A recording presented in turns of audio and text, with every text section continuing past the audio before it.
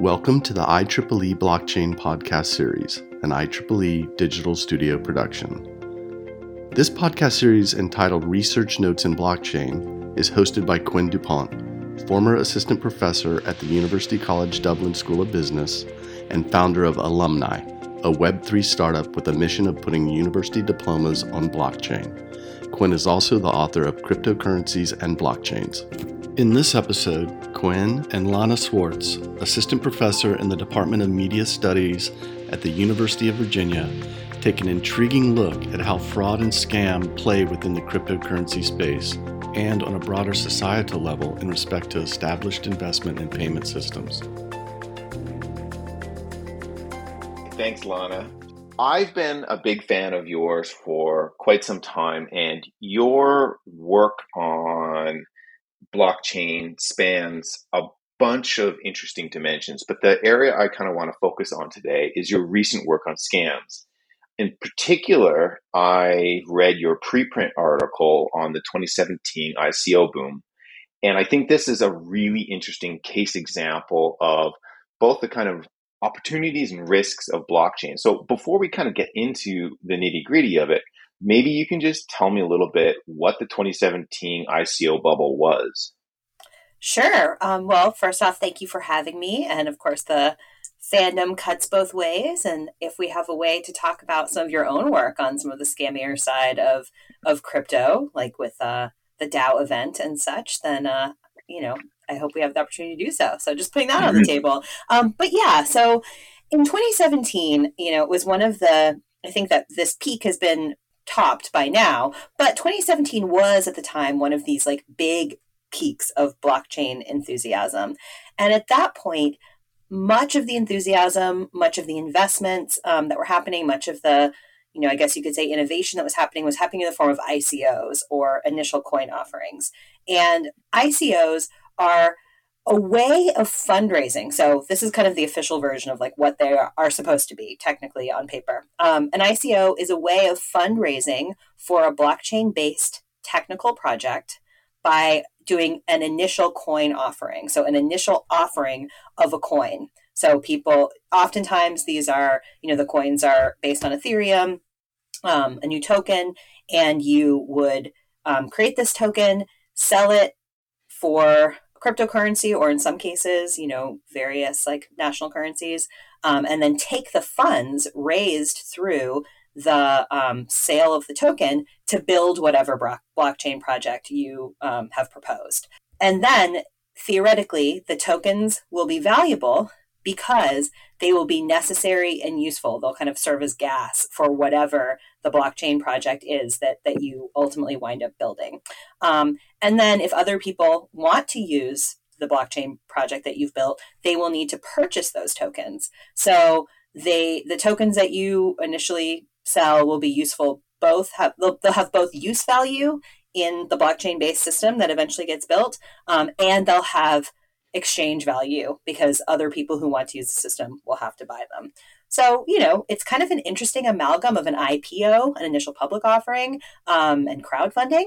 And it seems like a pretty interesting way to get the blockchain ecosystem built up. Now, you've already, there's no spoiler to say if you've been paying attention. 2017 was an ICO bubble. It was an ICO boom and bust. And the reason for this is that the vast majority of systems that were proposed were simply not built. And many of the systems that were not built were, according to just about every analysis, were scams. That is to say, it wasn't just that they didn't get built because they, like almost all ventures, failed. It's being an entrepreneur, being a innovator requires risk, and there's always the risk that you won't be able to build the thing that you hoped to build.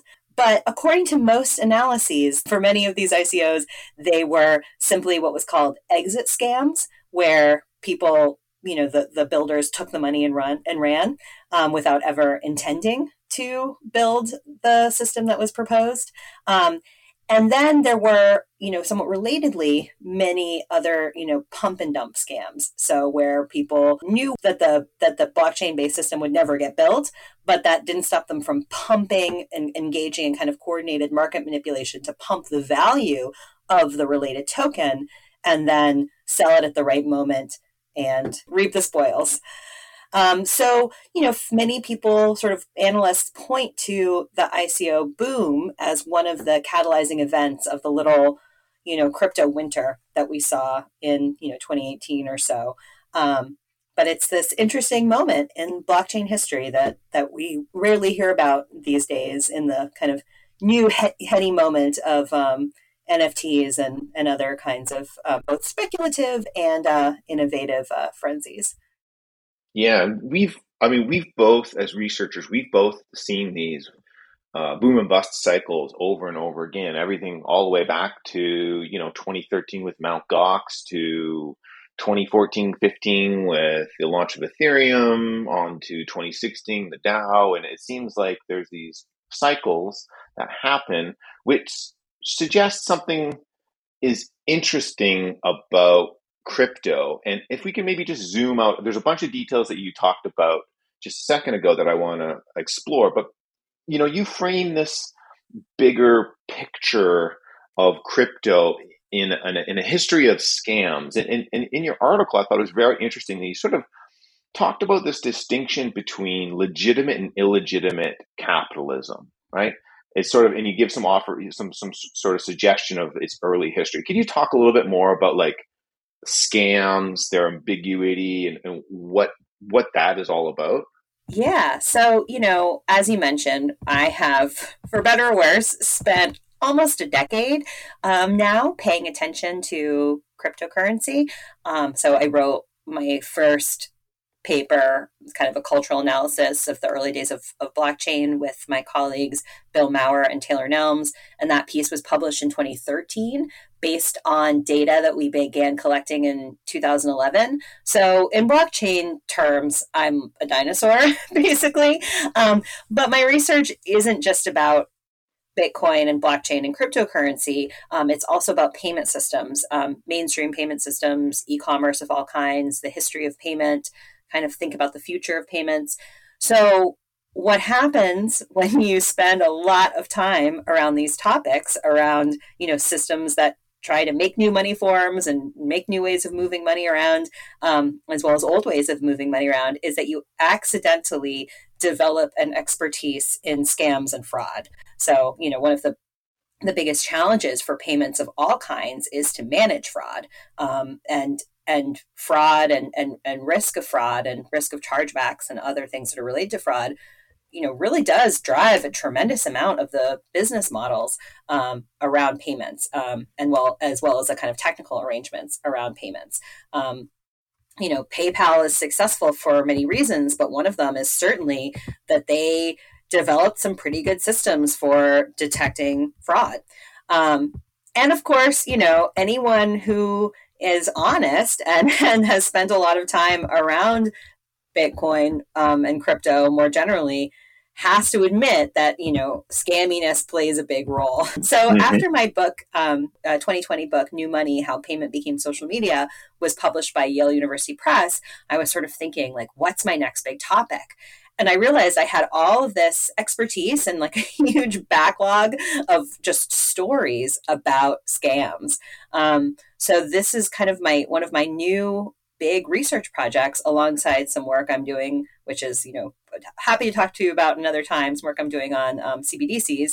But that is really my big project right now, is to kind of think about scams, think about, how they've shaped communication and notably payment infrastructure, and how they are, shaping the future of these systems. So I'm a scholar of media studies. Like, scams have always been an important part of new communication channels and technology. So, classified ads, the scams that were in classified ads made up a huge part of business models for newspapers during their heyday, as well as Craigslist.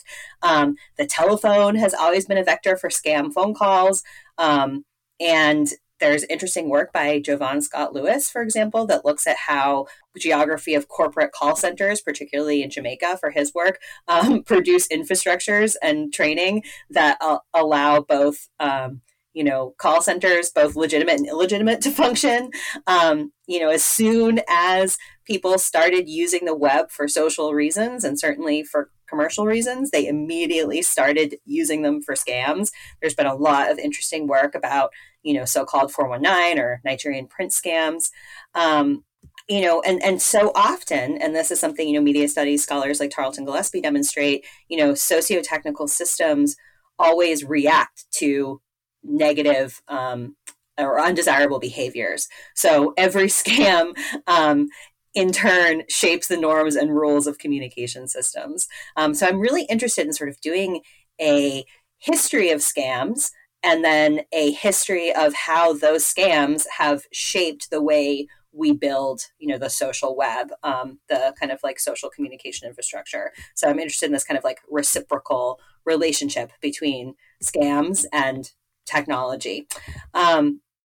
And then, I also think that this is particularly important to study and to understand right now, because we're living in a moment where institutions, really feel like they're failing. So, there's unprecedented distrust in the financial system, in the, traditional government systems, and many of that distrust, many of that kind of concern about the collapse of institutions fuels, of course, many people's interest in cryptocurrency and blockchain systems.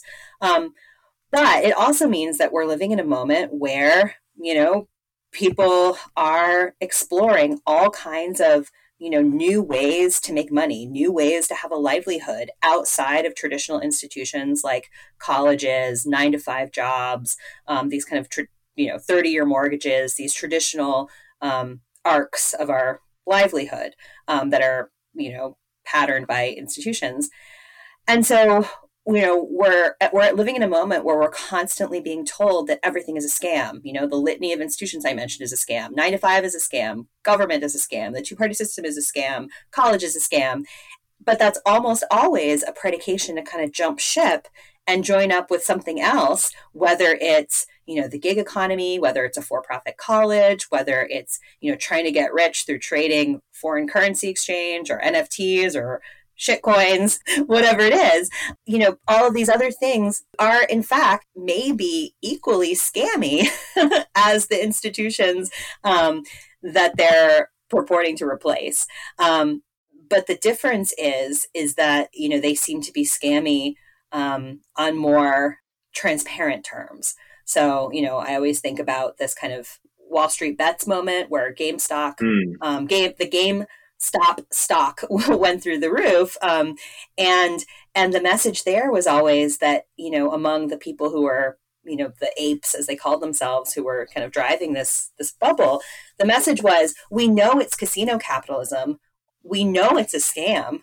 We just demand equal footing to participate in that casino and participate in that scam. And so I think whether it's GameStop or any other new kinds of like speculative activities that we're starting to see, or entrepreneurial activities that we're starting to see in the kind of shadow of this, institutional crisis, it's really a caveat emptor society, and caveat emptor sort of becomes a value, like a normative value that, and so one thing I'm really interested in is, what happens when traditional notions of consumer protection begin to fall flat, when people don't want to be protected from scams. They just want to have more access to them and sort of, see where their luck brings them, see how they can kind of thrive or not thrive in this kind of new Wild West. So I'm, as a media studies scholar trained by sociologists and historians and anthropologists, I'm interested in kind of understanding this moment and what it all means, and then how that shapes socio-technical systems. Mostly payments. It sounds like, on your analysis, scams are at least endemic, if not even perhaps in a weird way, maybe even essential to new media in particular. I mean, you talked about, okay, scams, you can find them all over the place, but something particular about new media. And in your article, you have this really sort of telling phrase. You say the scam label is a way of seeing.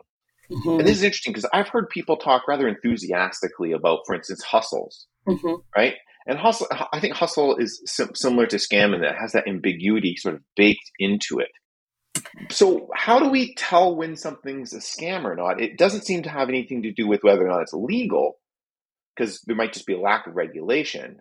But nonetheless, we should still be able to identify a scam, shouldn't we?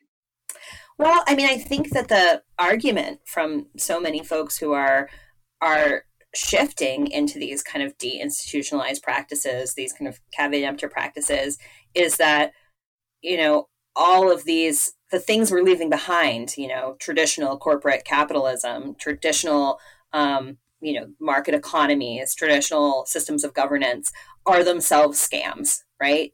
And that some of those scams are institutionalized and certified. And, for example, like if you want gambling seems scammy, it seems less scammy when you're doing it inside of a legal casino.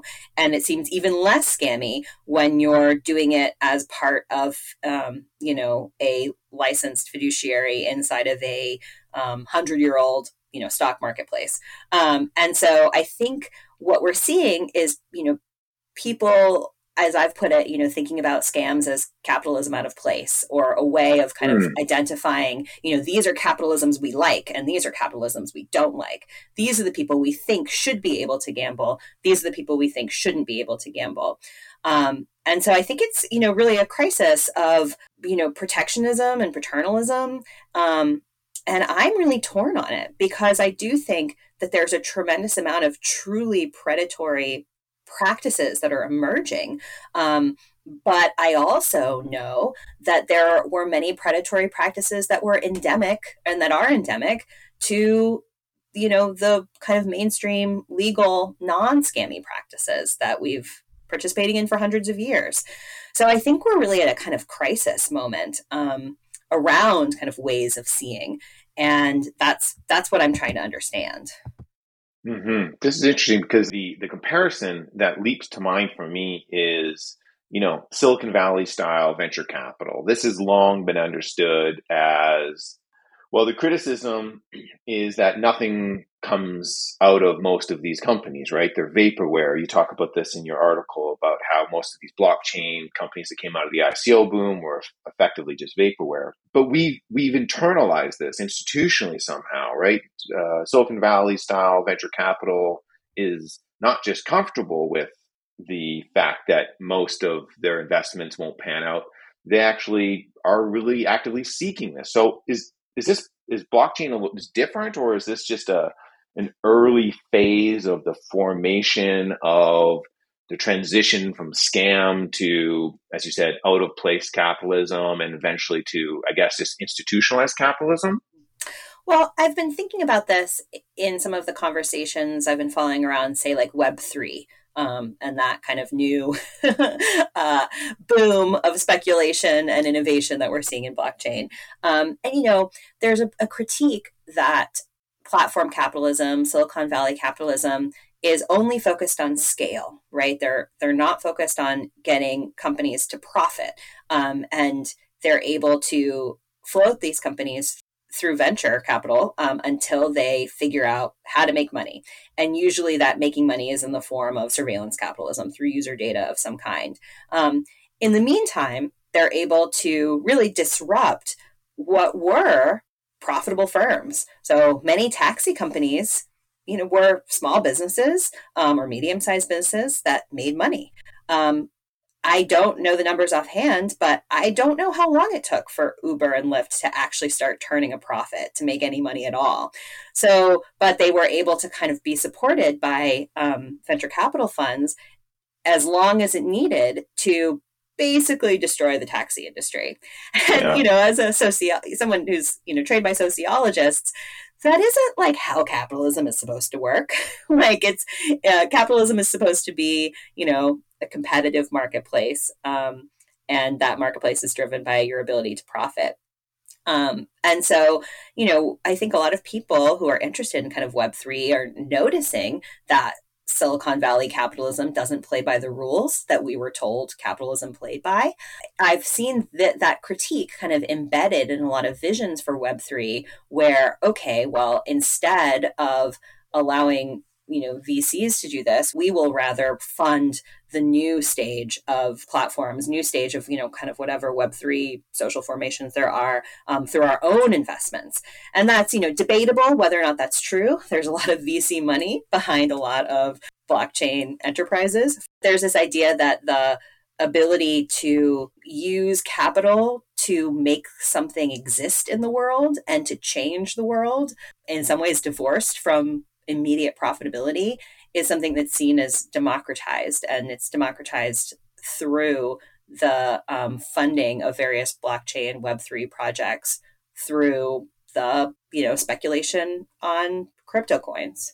I've read some recent research that suggests that there's a high probability or good chance that traditional platform capitalists are going to overtake crypto, basically, right? And we see this, there's an emergence of new kinds of, what we call whales, but even just that traditional venture capital money flowing into crypto. And this bothers, I think, a lot of people in crypto because, of course, they look at this as their opportunity for some kind of collectivity or something like this. And here I want to point to the place in your article where you talk about as maybe a differentiating factor for how we can talk about scams, as you say, basically, it's that the collective doesn't really believe in the future that they're promoting. Yeah. So one of what I hope contributions of the article is that, traditionally when we talk about scams, we imagine it as a game with two players, right? There's the scammer and the scammy, the con man and the mark. But what we're seeing now is, and what I argue, is something more like what I call a network scam, which is that that scams themselves aren't two-player games. I kind of half-jokingly describe them to continue the game metaphor as like not a two-player game, but a massively multiplayer online role-playing game, where everyone is participating in the scam. There isn't a clear set of perpetrators and victims, but rather, it's a context where everyone is sort of obliged to pump their bags. Everyone is sort of, obliged to, protect their investment and making sure other people, invest and buy the coins that they themselves have. And so in that case, what could be called a shill is indistinguishable from a true believer, and is indistinguishable from someone who's just desperately trying to protect their life savings. So kind of getting into it, entering into this like uncharted waters of the crypto economy sort of requires everyone to occupy both positions of scammer and scammy. And I hear this again and again in my interviews. This is something that comes out in the kind of behind the scenes conversations, but is rarely said on the stage, say at like a, cryptocurrency conference. But, an interview told me that like all crypto projects are a little bit scammy, that's like salient to their nature. I hear again and again that, it's not a scam if you hodl long enough, and that everyone needs to hodl, but no one wants to be a bag holder. You hear that, I'm told that I shouldn't trust any of my interviewees because everyone is just trying to pump their bag. And that's just the nature of what happens. In the article, I try to theorize this idea of the network scam, a scam that is itself decentralized in the way that the architecture of a cryptocurrency project is also decentralized.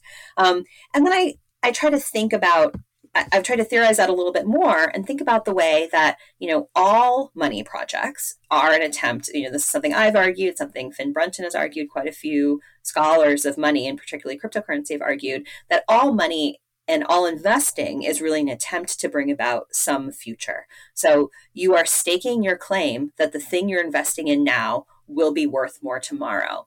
And it'll be worth more because tomorrow will be a context in which it'll be an environment in which the thing that you have invested in will thrive. In the case of Bitcoin, that often gets read as kind of a libertarian future where, traditional governments are either too weak or too authoritarian or both to, provide a thriving economic system. So something like Bitcoin becomes more important and more valuable. But it can also be mundane, more mundane, like you're betting on a future in which technologists and entrepreneurs have figured out a way for Bitcoin to serve a useful purpose in society. So, if all money projects are a bet on the future, how does that intersect with scams? And the way that I've talked about it is that, network scams are an attempt to bring about a shared future, wealth for individuals, but also how the economy is run. But what makes them a scam is that this effort is, very much characterized by ambiguity, right? And that among participants, there is an uneven but unknowable likelihood of benefit from the scam. So like if you're running a pump and dump and you're telling me that I should put my money, you're pumping your bags, you're telling me I should put my money in the token you're shilling at the moment, but you're going to get out of it before I can. I know that you're more likely to benefit from it than I am because you have more of the coin than I do. And I know you might be closer to, the inner rings of various like pump and dump Telegram groups and that sort of thing. So there's this uneven benefit. You're likely to make a return on your pump and dump investment, and I'm likely to be left holding the bag. But what's also uneven, and frankly, I would argue unknowable, is belief in the likelihood of this promised future. So, you're telling me that I should invest in your particular shitcoin because it is the future of whatever, of solar energy. And you might believe it. And you might be telling me that because you truly believe that this is the future. What's unknowable is belief in the shared future that the crypto coin purports to bring about. So you might be saying, definitely put all your money in this solar power, solar energy crypto system, because in the future we'll all be, running solar grids using this blockchain-based system. And you might believe it, or you might just be pumping your bags. And there's no way for me to know. And I might believe it, or I might just be, trying to get rich quick and get out before the unwinding of the pump and dump happens. And so what we see is in what I call the network scam is this unevenness, both in likelihood and benefit and unevenness of belief. But the unevenness in likelihood of benefit is knowable, whereas the unevenness in likelihood belief is unknowable. And I think that kind of ambiguity at the heart of many of these projects is just totally fascinating and relates to many other kinds of scammy activities, what I would call network scams in the digital economy, whether that's, MLMs and pyramid schemes, or even the gig economy. You're being sold a vision, but you don't really know who believes in that vision. And you don't really know whether or not you're expected to really believe in the vision or just invest in it and hope it pays off. This structural nature of this, what you're calling a network scam, I think is really interesting because, as you say, there's this ambiguity. It's almost like there's an implicit critique of capitalism here, but I feel like you don't want to go there. You just want to point out its ambiguity, but it's also kind of a classic business problem, this idea of a lack of information or knowledge, which of course is what things like markets are supposed to be able to address. Would you consider transparency to be antiseptic for a scam? Well, I think that, we can have the kind of transparency offered by, say, a blockchain. And that might tell us something about how the market is moving, but it doesn't tell us anything about kind of human belief, I guess. It's a classic question of transparency and kind of the unknowability of the other. And this is something, I think you and we might get too dorky theory heads if we go too deep into this, but, Sybil Kramer, who's a scholar of communication, theorist really of communication, writes about how one of the most beautiful things about money as an act of communication is that it allows you to communicate without knowing anything about the internal world of the other. So, I give you money, you have it now, we know that that has occurred, we're able to perfectly and flawlessly communicate that money from one person to another, but we're sort of communicating without communion, right? We have no real like shared understanding of anything other than the fact that that money itself has value.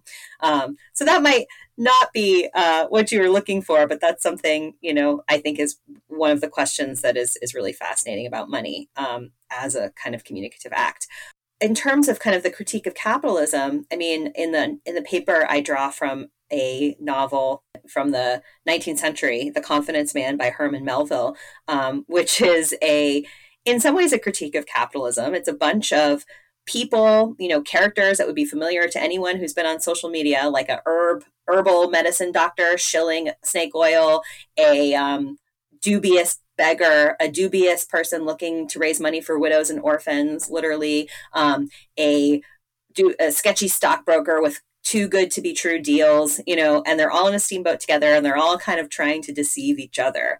And it's totally unclear by the time you get to the end of the novel, like who the so-called confidence man is, because they're all cons. But one of the other pieces of this novel is that it points to the fact that the people who abstain from conning, abstain from being conned, the people who refuse to play a trust game or to trust at all, those people are the most miserable, right? So it's the miser, the misanthrope, the people who refuse to kind of get in and play the game, who wind up left out, who wind up kind of withering away. And he was, Melville was writing this at a moment of tremendous change in the American economy.